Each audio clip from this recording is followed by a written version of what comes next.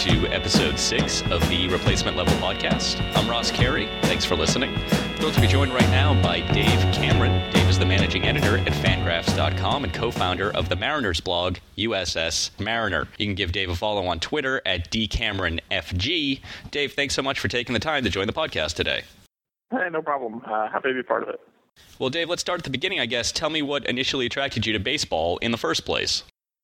Well, I think I've always been a little bit of a numbers guy. I remember when I was like 5 or 6, my parents owned their own small business, and since they couldn't afford a babysitter, they would just take me to work with them. And about, 2 blocks from their work was a 7-Eleven, and so I would, earn $1 sweeping the floors or something and go down and buy a pack of baseball cards because there was nothing else to do since they trapped me at their work all day. And reading the backs of the baseball cards kind of, became this interesting world of numbers that I didn't totally understand, but it was really intriguing. And we didn't have a television when I was a kid, so I basically consumed baseball through the radio and through the backs of baseball cards and learned everything I could about the players and kind of fell in love with the idea of baseball, even though I didn't get to see it all that often. I grew up with baseball cards, too. The numbers on the back of the cards, very traditional counting numbers. When did you take the turn into sabermetrics? So I guess in like the mid-90s or so, we got an internet connection. We had AOL and Netcom and, all the wonderful world of dial-up with, 200 hours free on each CD or whatever it was. And I started reading a column by Rob Neyer, which at that point was called Chin Music, I think, on the old ESPN Net Sports Zone. And I didn't really believe anything he said, but he was an interesting writer, and he challenged some of the things that I thought about baseball, but mostly I just read it because there wasn't that many people writing about baseball on the internet. So I didn't really believe in a lot of stuff that Rob wrote, but it was kind of my first exposure to those ideas. And then I was part of a Mariner Usenet news group, and there were some kind of original statistician sabermetric guys posting in that news group occasionally, and we would argue about, Ken Griffey Jr.'s defensive value, whether Vince Coleman was a good acquisition in 1995 because of his on-base percentage, and this is kind of where these the foundations of these ideas started founding, and I kind of pushed back against them, but as I got a little older, I started realizing that they might have some decent points and did a little more research and got more interested in learning what actually makes a baseball team win. I want to ask you about the relationship between traditional BBWAA members and the sabermetric community. It can be obnoxious at times. I think we can look at the Trout-Cabrera MVP race debate as an example of that, coming from both sides a little bit. How do you think some of the issues between how traditional writers cover baseball and how sabermetric people cover baseball, how do you think some of those can get resolved and they can maybe come together a little bit? Well, I think probably the main way that we could reduce the noise on both sides was to just stop stereotyping. So, I think like the most harm that's done is when either a sabermetric writer or a traditional writer starts railing against the other sides and starts pulling out the canards of, they live in their brother's basement. Oh, they're old farts who don't know how to use a computer and don't check their email. I think both sides have ad hominem attacks that they've perfected against the other side, and they don't do really any good. Like, they're not true. For the most part, most of the traditional writers, I think, have come around to things like on-base percentage, and, there's been some significant inroads. You see, OPS used in the column all the time without, even explaining what it is anymore.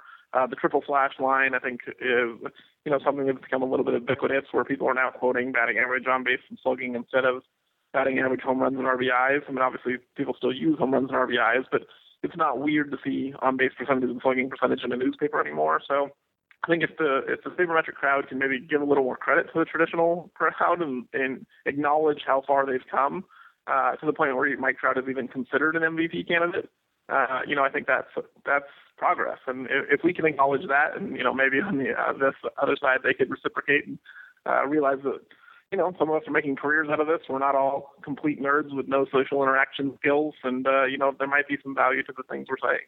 How do you think the sabermetric community can do a better job presenting its information, regardless of the BBWAA and traditional baseball writers? How do you think, as a whole, the community can do a better job presenting its information, if at all? I think, to me, the key is concepts and not numbers. And I think this is one of the things that I try and do on Fangraphs and try and help our writers understand. Is we don't necessarily want to just write about a guy's WAR or about a guy's UVR. the numbers aren't really that important. It's the idea behind the numbers that is really the true point that we're trying to get across. So, I don't really care if Mike Trout's WAR is 10.3 or 9.2. It's irrelevant. The idea is that Mike Trout is a fantastic all-around player. And, WAR obviously tells us that, but we can tell that story without WAR, and we can tell that story effectively. So to me, I think a good sabermetric writer will use the numbers to inform himself and kind of learn what the truth is, but then he'll tell a story without using those numbers as a crutch. And I think when we get to the point where we're spouting off, UVR or FIP or, ERA plus or whatever it is, these are the kinds of numbers that are going to intimidate people and turn them off, and they're just going to stop listening to us. But if we can, kind of interpret those on our own, learn the language for ourselves, and then turn it into English so that other people can understand. Our point is that Mike Trout is a really good hitter who also steals a lot of bases and plays good defense. That makes the point just as well or better as saying he led the league in WAR. Yeah, Jonah Carey said a similar thing. Jonah Carey said that his job is basically defined as translating numbers into English. Yeah, I agree entirely with Jonah, and Jonah's better at it than most of us. I want to ask about some of the numbers on Fangraphs. One of the prominent numbers you guys display is WOBA, weighted on base average. You made some changes to that number recently. Tell me what the changes were and why they were made. Yeah, so this is something that, with David Appelman, who owns Fangraphs, and I have been talking about for a few years. I've been kind of pushing in this direction. Originally, stolen bases and caught stealing were included in WOBA because we didn't have any kind of base running metric on the site. And base running is important. Steals are, a way that certain players can add a lot of value or lose a lot of value if they're really bad at it. And we wanted to incorporate that into their offensive value. Because we didn't have a base running statistic, WOBA made the most sense of where to put it. So we had stolen base and caught stealing. We included their weights, so the linear weight values of those bases taken and outs made in the WOBA calculation in order to give credit to people for their base stealing. Once we got what we call ultimate base running, which covers going first to third, second to home, tagging from third on a sac fly, kind of the non-stolen base parts of base running. At that point, I think it probably made more sense to have stolen bases and caught stealing in that category, which already measures base running. So we would have hitting and base running separate. And I think that came up a little bit in the Trout-Cabrera comparison this year, where people would look at Trout's WOBA and say, I don't understand why it's so close to Cabrera's when Cabrera outslugged him by, 50, 100 points. And the answer was always, well, Trout had 45 stolen bases and only got caught 3 or 4 times. So that increases his WOBA. But, I think a lot of people look at WOBA as kind of an OPS replacement because the weights are better. It's a slightly more accurate overall way of looking at hitters' value. But when you have to explain that, Trout and Cabrera are equal in a hitting statistic because of their base running, it starts to lose a little bit of its common sense. And so I think it made sense to move stolen bases and caught stealing over to the base running side. So it's just a little more transparent, and we say, okay, WOBA's hitting, base running is base running, and now there's not one part of base running in our hitting stat. Okay, so WOBA was initially trying to reflect a player's overall offensive contributions, which obviously includes his batting numbers and his base running numbers, and now it just reflects what that player is as a hitter.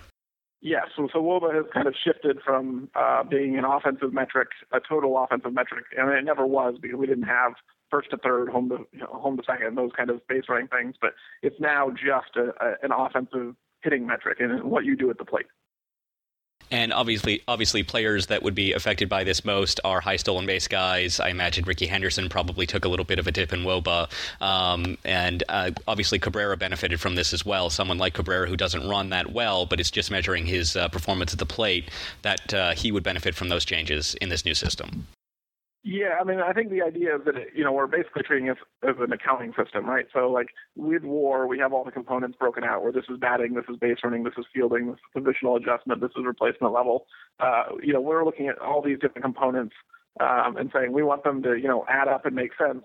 From that perspective, they didn't change at all. I mean, all we did was move runs from one category to the other and kind of a category that makes more sense. So, Henderson's WOBA went down a little bit, but his base running went up a lot. So the net change is zero. I mean, for basically everyone across the board, their overall value didn't change, just the way we're showing where that value came from changed slightly, but it's mostly just an accounting change. Okay, so the changes to WOBA should not affect their WAR calculations? Correct. Yeah. I mean, anyone who lost value by having stolen bases removed from WAR saw the same value go into their base running. This was a move, not a deletion. So, Ricky Henderson's WAR didn't change when we made the switch on WOBA. It just is accounted for differently in the sub metrics on the site. Now, these changes also affected runs created and runs created plus? Yes, because those are based on WOBA. So now WRC plus, which is basically the park adjusted version of WOBA in a index metric where 100 is league average, since that's based on WOBA and WOBA changed on stolen bases and caught stealing, WRC plus changed as well. So you can look at both of those as just hitting metrics, and then for the base running stuff, you just look at the base running side. Let's shift focus to WAR, wins above replacement, a little bit. Tell me about the major differences between the WAR found on Fangraphs and the WAR found at Baseball Reference. Well, I think the major difference, and probably the one that people note the most often, is on the pitching side. We kind of have a fundamental difference of opinion of how you're supposed to, or how you should best go about measuring pitching. So Baseball Reference starts with runs allowed for a pitcher, and then works from there to make adjustments to try and subtract out the defensive contributions of his teammates and try and figure out, as best as they can, isolating what the pitcher was responsible for. But their foundation point is runs allowed. For us, we feel like the entanglement of pitching and defense is really complicated and probably the hardest thing that any statistical analyst has to deal with on the pitching side of things. And if we start with runs allowed, there's a lot of assumptions you have to make that we're not comfortable with. So we start with FIP, which is basically walks, strikeouts, and home runs. Those are obviously things that the defenders have no real control over, and we can say with pretty decent certainty that these are actions that the pitcher was primarily responsible for. So we're going to give them blame for their walks and home runs, and we'll give them credit for their strikeouts. And we leave out all hits on balls in play, which is a kind of a controversial thing to do. And not everyone agrees that this is the best way to evaluate pitching. So some people prefer the Baseball Reference way of doing WAR versus ours. I think ours is more transparent in what it's measuring. I mean, you can look at a pitcher's WAR on Fangraphs and know, this guy's WAR is based on these things. When you look at it on Baseball Reference, because they have to make so many tweaks and adjustments to try and pull fielding out, you might not realize that, for instance, like Justin Verlander is getting a credit for the Detroit Tigers having a terrible defense, even though he posted a low batting average on balls in play personally, because the Tigers' defense was terrible on days when he wasn't pitching. Or at least we think that based on 1 year of defensive metrics and the batting average in balls in play of his teammates like Rick Porcello and Doug Fister and some of the other guys in the rotation, Max Scherzer, who had a pretty high BABIP this year.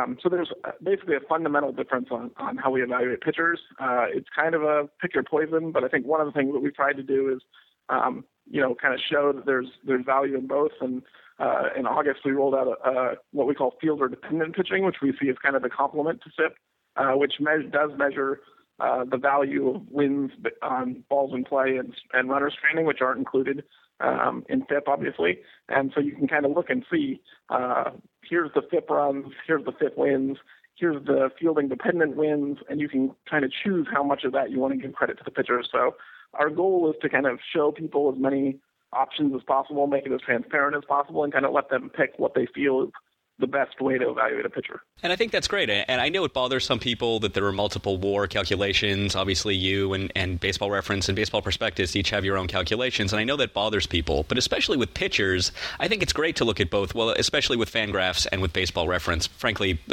BP's WARP calculations with pitchers appears to be way off in many cases. And there's a significant difference in value between how BP values pitchers and how Fangraphs and Baseball Reference does. But I think it's perfectly reasonable to use your starting point as a value indicator or calculator to use runs allowed. I think that's perfectly valid. I also think it's perfectly valid to use FIP because I understand the problems with runs allowed. I like that there are two systems with pitching. I like seeing both numbers, and I think they're both perfectly valid. I don't necessarily prefer one more than the other when it comes to Fangraphs or Baseball Reference. With that given system, I'm like, that's great that there's both because they're the fundamental part of both of them is so different. Yeah, I mean, I think, when we were developing our version of Pitcher WAR, and, we were developing Pitcher WAR really, Fangraphs was kind of the first site to host WAR. Baseball Reference added it a little bit later. So we weren't necessarily looking at what they were doing and trying to do anything differently. David Appelman and I were talking with Tom Tango and just kind of coming up with, what we thought was the best process and the best practice and the things that we could, defend as the most logical and the best way of doing it. And looking at Pitcher WAR, we realized there wasn't a perfect solution. If you went with a runs allowed based thing, you had to make some sacrifices, you had to make some assumptions, and there were going to be problems. If you went with FIPS, you had to make some assumptions, and you had to make some sacrifices, and there were going to be problems. And so it was really pick your poison, and I think we could have gone either way. I'm a little more comfortable with the way we went, but I'm not going to sit here and say that the way we do it is perfect and the way Baseball Reference does it is terrible. I think there is value in looking at both ways. And I do like the fact that we were able to add what we call RA9 wins. So if you just want to see a pitcher's total value based on runs allowed, park adjusted, but not, you just want to assume that the defense had absolutely nothing to do with his results and all you care about is what actually happened.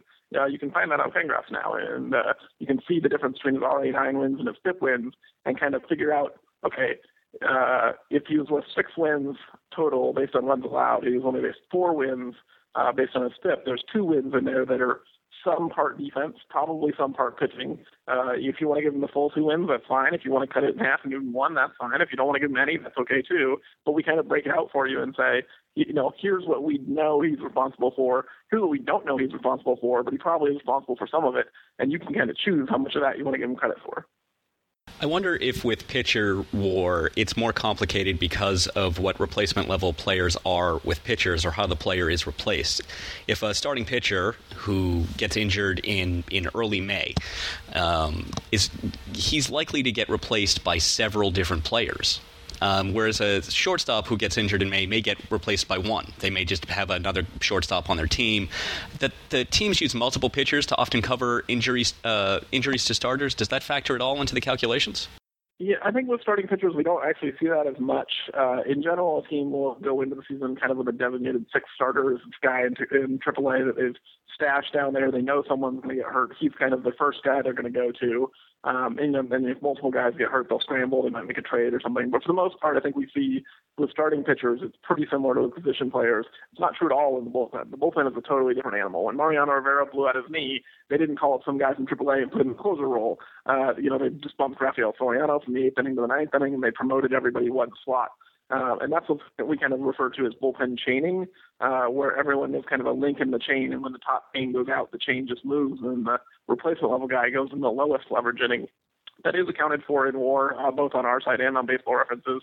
I think any good WAR calculation is going to take that into context and say, we know that they're not just going to call up some scrub from AAA and put him in the 9th inning of 1-run games, so we can't give the closer the full credit for his leverage index or kind of the situations that he's placed into, because while he certainly has earned those based on his performance, those are still going to be available to the team. Those don't go away when the guy gets hurt. It's not like Mariano Rivera took the 9th inning situations away with him when he blew out his knee. So we do account for the leverage and the chaining in the bullpen. But I think with starters and position players, we don't see that quite as much.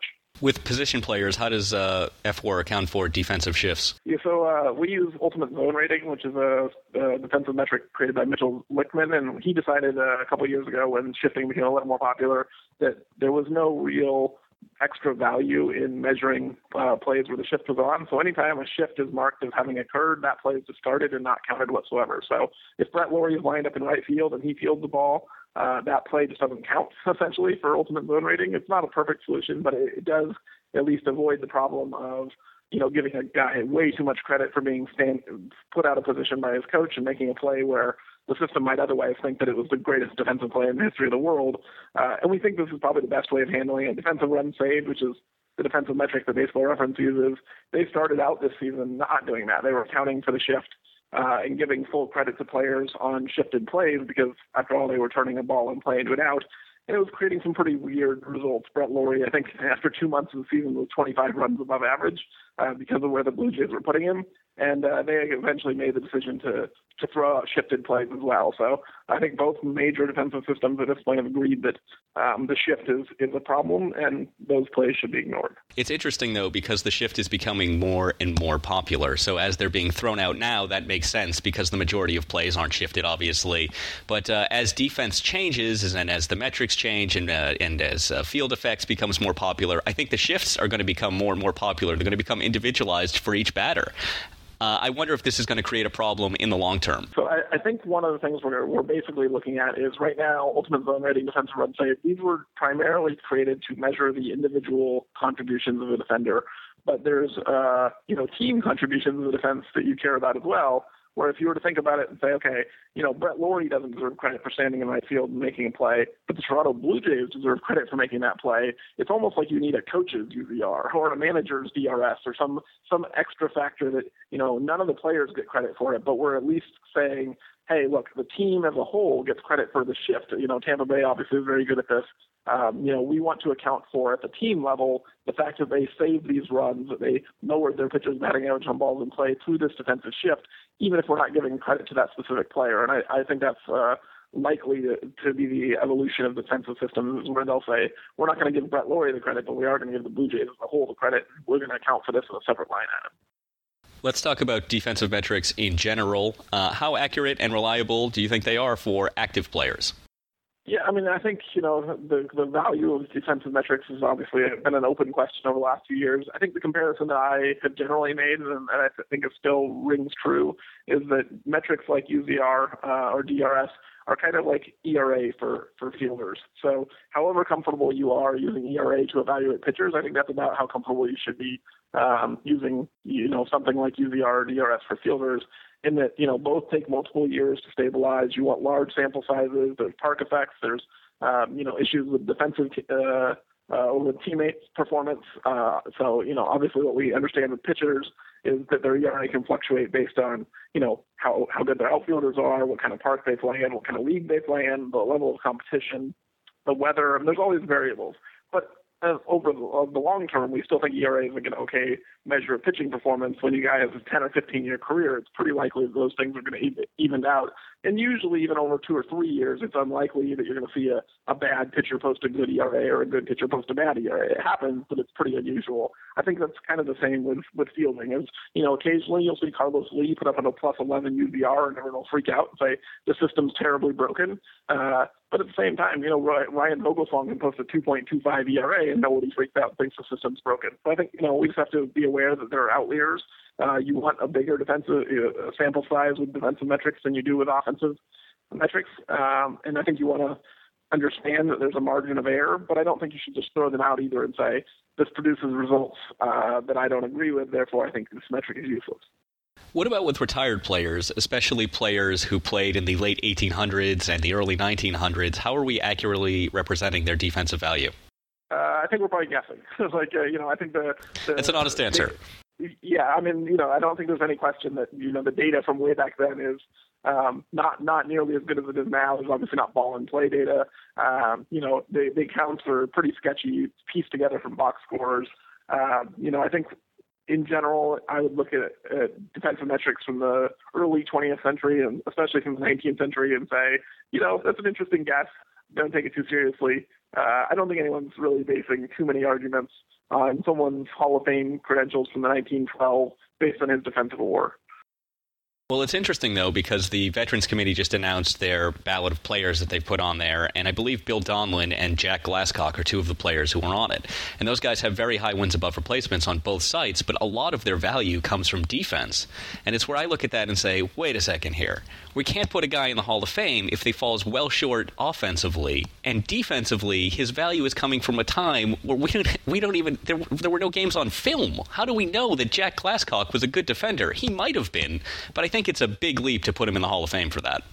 Yeah, I think, when it comes to these kind of arguments, I would say common sense should rule. And so, I wouldn't make any kind of argument for a guy like Jack Glasscock based on war. I think if we had accounts from the time where everybody was in universal agreement that the guy was one of the best defenders they'd ever seen, like Bill Mazeroski, everybody agrees was a fantastic defensive player, even though we don't have good defensive metrics on him, or at least as good as we have now anyway.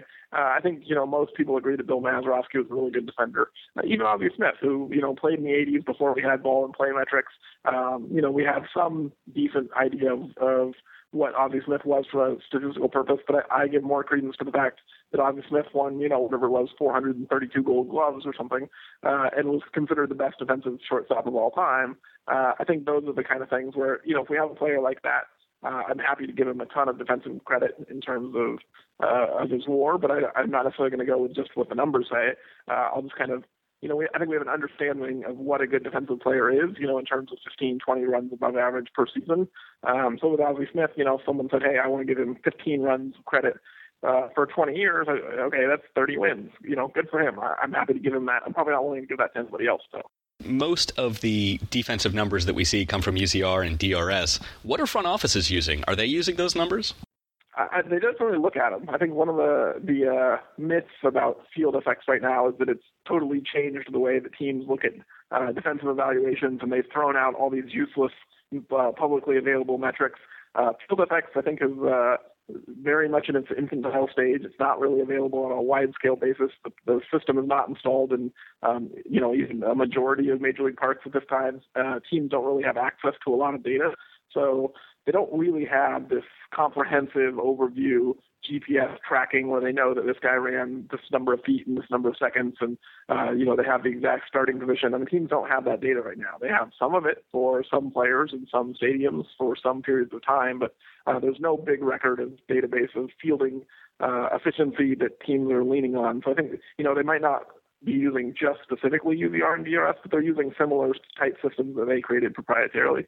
Dave, I want to shift over to PEDs a little bit. We do a lot of talk about performance-enhancing drugs on this podcast. What do we know about performance-enhancing drugs with baseball players? How much do they actually increase performance? Yeah, I don't think we know anything. I think this is one of those things that it's kind of like defensive metrics. We're guessing. We think that they help a little bit. We think that they help you come back from injury. There's obviously a lot of studies on what performance-enhancing drugs can do to you physically, but in terms of hitting a baseball or throwing a curve, we don't really know. So, I think we know that players have taken them, and we know that offense surged when players were taking more of them, or they were more available than they have been at previous times in history. So we're pretty sure that they help with offense, but at the same time, a lot of pitchers were taking them as well. So I think in general, we're left to make broad strokes and broad assumptions. And when it comes to specifics, like with Barry Bonds and how many home runs he would have hit had he not taken steroids, we really have no idea. That's right. And Barry Bonds and Roger Clemens in particular, those are the two players. They're unlike Sosa and Palmeiro and McGwire, I guess, because those two players we know would have been Hall of Famers had they never used, at least when we think they started using. And again, we don't even know that either. But we're 2 months away at this point from Bonds and Clemens not being elected to the Hall of Fame. Do you agree with that decision? Do you think that these guys associated with steroids should make it in? Yeah, I think that to me, the Hall of Fame is a history of baseball, and it's something that, I would hope that when I have kids someday and they grow up and if they're interested in baseball, I want to be able to take them to Cooperstown and walk them around and teach them about Babe Ruth and teach them about Ty Cobb and, Jackie Robinson and Ted Williams. And I'm not going to just pretend that baseball didn't exist for 20 years and that the great players of their time didn't happen. I'm not going to just tell my kids, baseball stopped in 1993 and resumed again in 2008. I'm not going to pretend that 15-year history of baseball didn't happen. And so for me, I think, if we're going to have a museum that is the history of baseball, we need to acknowledge that this is part of the history of baseball, just like, keeping African-American players out of the sport was the history of baseball for a really long time. And, we have players who played against exclusively white players because of segregation. That's not a thing we should be proud of, but it's baseball. And, we shouldn't be proud of the performance-enhancing drug era, but it happened. And I think we need to acknowledge it and say that compared to everyone else who played at this time, Barry Bonds was still so much above them. And Roger Clemens was still so much better than the rest of the pitchers who pitched in this time. They deserve a plaque in Cooperstown, and they deserve to have future baseball fans know about what they did. I agree with that 100%. And it's one of those things where, to me, performance-enhancing drugs and steroid use is part of Barry Bonds' legacy, but it's not all of his legacy. I'd rather have the Hall of Fame acknowledge both. Acknowledge that he was a great player, acknowledge his involvement with steroids, and move on. I think fans want to move on. The game certainly wants to move on, but it's becoming impossible for anyone to move on at this point when you have the best players of a generation being up for Hall of Fame and they're not getting in. It's making moving on and just sort of being like, okay, this happened. Let's acknowledge that it happened. Let's acknowledge that it was a problem league-wide, that there was no testing, that players used that was still illegal. They were using illegal drugs, and let's move on. Let's also acknowledge their accomplishments as players. Yeah, and I think, one of the things that we have to be aware of is that, there's a legitimacy risk that Cooperstown and the Hall of Fame put themselves at if they just take a stance that goes against what most people want in a baseball museum. I mean, I think when we look back at like the 1996 AL MVP award, Juan Gonzalez won the award, but pretty much anyone who was alive at that time and remembers how good Alex Rodriguez was knows that award was a farce. And what they think is that the value of the MVP is lessened by Juan Gonzalez winning that award, not that they remember how good Juan Gonzalez was. And I think if we have a Hall of Fame that is essentially, 20 or 30 Juan Gonzalez over Alex Rodriguez votes, where you have guys, like Jim Rice or Jack Morris in the Hall of Fame, and we don't have Barry Bonds and Roger Clemens, people are just going to take Cooperstown less seriously, and I don't think that's good for the sport at all. I agree. And I was talking to someone the other day who said, how is this different from Pete Rose and Joe Jackson? And I said, look, Pete Rose and Joe Jackson played 50 years apart.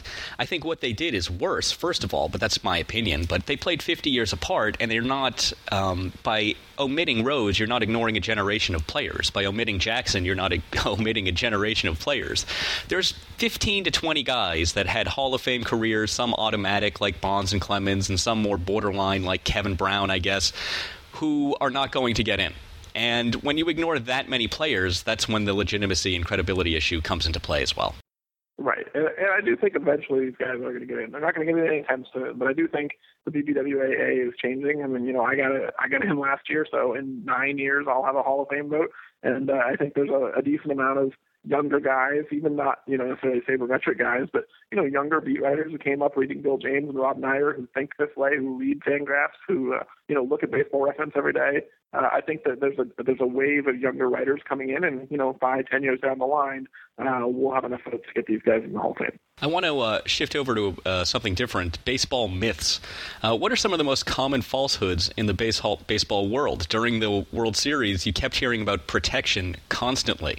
Prince Fielder is the best protector in baseball. Look what he did this year to Miguel Cabrera, and look what he did the previous 4 years with Ryan Braun. Is protection real? Yeah, it's not at all. I think I actually wrote a column for ESPN back in August pointing out that Ryan Braun got better after Prince Fielder left, which, if you're going to look at the protection theory, I think what people actually thought was going to happen is once Prince Fielder left and Ryan Braun had, a mediocre hitter hitting behind him, he was going to get walked 150 times a year. Ryan Braun's walk rate went down. I think the idea of what protection was supposed to happen is Braun was supposed to get walked a lot and not hit as well is the exact opposite. He walked less and hit better. So, and Miguel Cabrera had a really good year, but he hit better 2 years ago than he did this year. This wasn't a historic offensive season. Cabrera didn't take it to another level. I just don't think that there's any evidence that protection actually increases the overall output of a player. It might change it a little bit, but I think what we see is, in general, pitchers are pretty smart. And this is where the protection theory breaks down for me, is the logical underpinning of what we're actually saying. So if we think that a pitcher is going to be scared because Prince Fielder is on deck, and they're going to pitch Miguel Cabrera in such a way that's going to make it more likely that Miguel Cabrera is going to get a hit, that makes it worse for the pitcher because now they're going to be facing Prince Fielder with a man on base instead of the base is empty. And so I think in every situation, the pitcher is going to say, how do I get this guy out? Especially if there's a good hitter coming up, because I don't want that guy hitting a 2-run homer. So if I've got a big-time power hitter coming up, I'm going to concentrate more and make sure that I get this guy out so I'm not pitching from the stretch and I'm not pitching at a disadvantage with a first baseman holding a runner on. So there's a big hole on the right side. I just don't think the pitchers are going to choose to pitch in a way that makes it more likely that the hitter's going to get on base because, that's a pretty bad idea. Let's shift to the, myth of the closer. Do you think it's fair to say that pitching in the ninth inning is more difficult than pitching in any other inning? I do, actually. I don't think this is necessarily a psychological thing, but I think there's absolutely something to the fact that you cannot mix and match in the ninth inning. If you're going to go with a typical modern-day bullpen and you're going to go in the ninth inning and say, this is my ninth inning guy, as we saw in the playoffs, I think the Tigers are a perfect example of this. Jose Valverde is pretty good against right-handers and terrible against left-handers. He goes up against the Yankees, which have, basically 6 or 7 power-hitting left-handers in a row in the middle of their order. You throw Jose Valverde in there in the ninth inning, he's going to get destroyed, and he did. But you bring in Phil Koch, who's amazing against left-handers and can't get right-handers out to save his life. Phil Koch's going to look really terrific against that left-handed lineup, which is exactly what happened. And then you go against the Giants, it's a little different because the Giants have Buster Posey and Hunter Pence, and they're a little more right-handed. So I think what we see is if you're going to have a capital C closer who's going to pitch the ninth inning against whoever is coming to the plate, they need to be able to get hitters from both sides out. They need to have some kind of out pitch that works against right-handers and left-handers. That's usually a split-finger fastball, a changeup, a 12-6 curve, or a 100-mile-an-hour fastball. Those are generally the pitches that work against everybody. If you're a sinker slider pitcher, you're probably going to have a pretty big platoon split. If you have a low arm slot, you're probably going to have a pretty big platoon split. You don't really want those kinds of guys in a closer situation. They work a lot better in the seventh or eighth inning situation when you can decide, hey, look, here comes four left-handers. I'm going to go get my low arm slot slider lefty. He's going to get all those guys out. And then I'm going to go with my right-hander, and I'm going to mix and match. Can't do that in the ninth inning if you have a capital C closer. So I think it's a myth from the mentality aspect of it, but I think it's a real thing that if you're going to pick a closer, you can't just take any good setup guy and move him to the ninth inning. Seeing how Tim Lincecum was used this year in the playoffs, coming out of the bullpen, pitching 2 innings, pitching an inning and 2/3, do you think that the success that Lincecum had coming out of the bullpen will change how some teams use bullpen pitchers? I don't, mostly because I think that there's financial incentives for pitchers to not be used in that way, and it would require a systemic overhaul of the statistics that are used to evaluate pitchers. So if you're going to make money of a pitcher in Major League Baseball, you either need to get a lot of wins and a lot of innings, or you need to get a lot of saves. And those are really your only path to riches. So for pitchers, they either want to be a starter or a closer. And middle relief is the land where no one makes any money.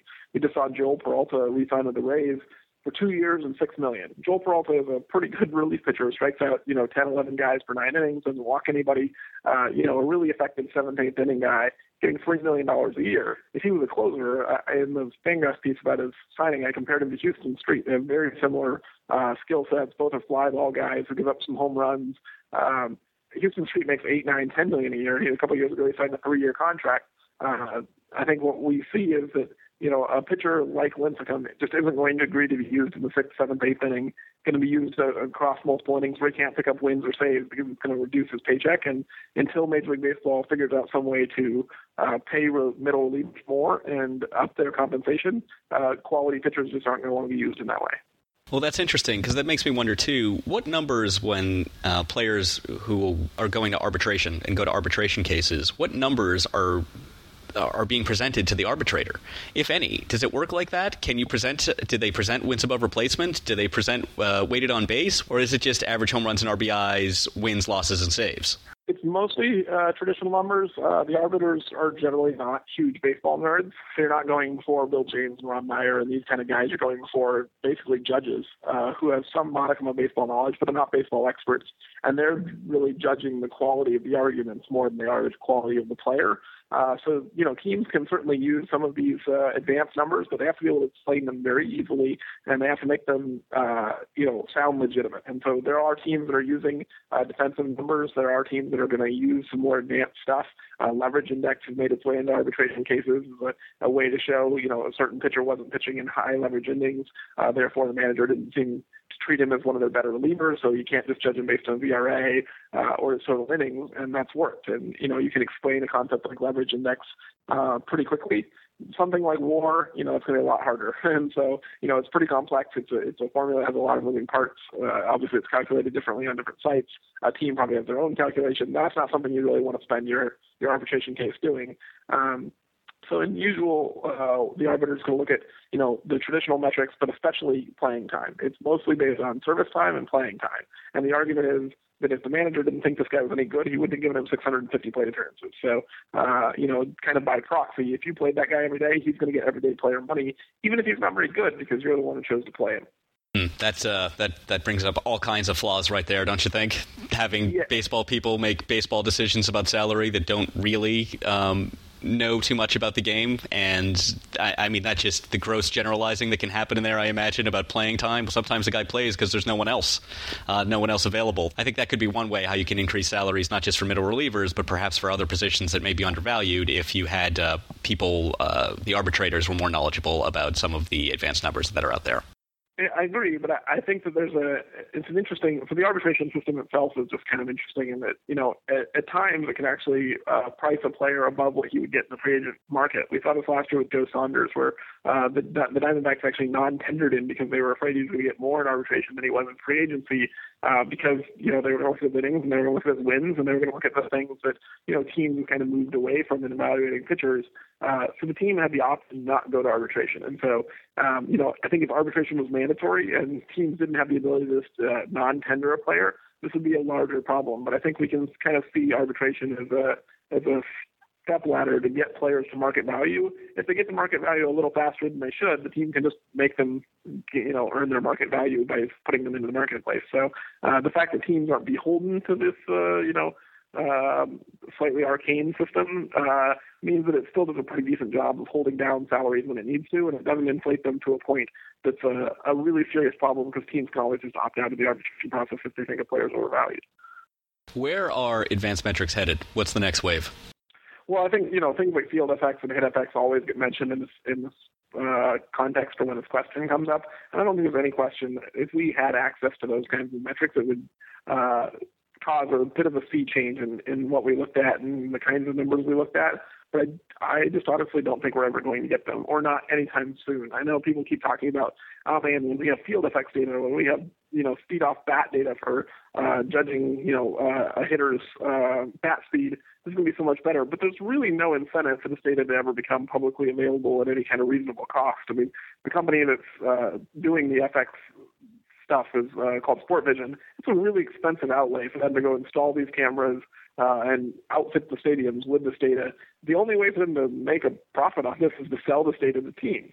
And if they stop selling this data to teams, or if they give it to someone like Fangraphs and we publish it for free, we've just killed their market. We've killed their ability to have a business. And so I'm pessimistic about the public release of field effects and hit effects at any point in the near future, especially because field effects doesn't even exist on a wide scale yet. So I think in general, we're going to try and tweak and improve and, work on things like catcher defense that we know we have a long way to go.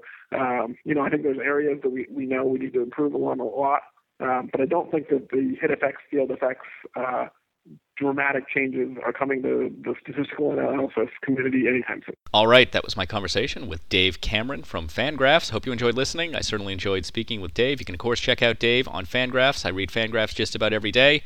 I know that many of you do as well. You can give Dave a follow on Twitter at DCameronFG, DCameronFG.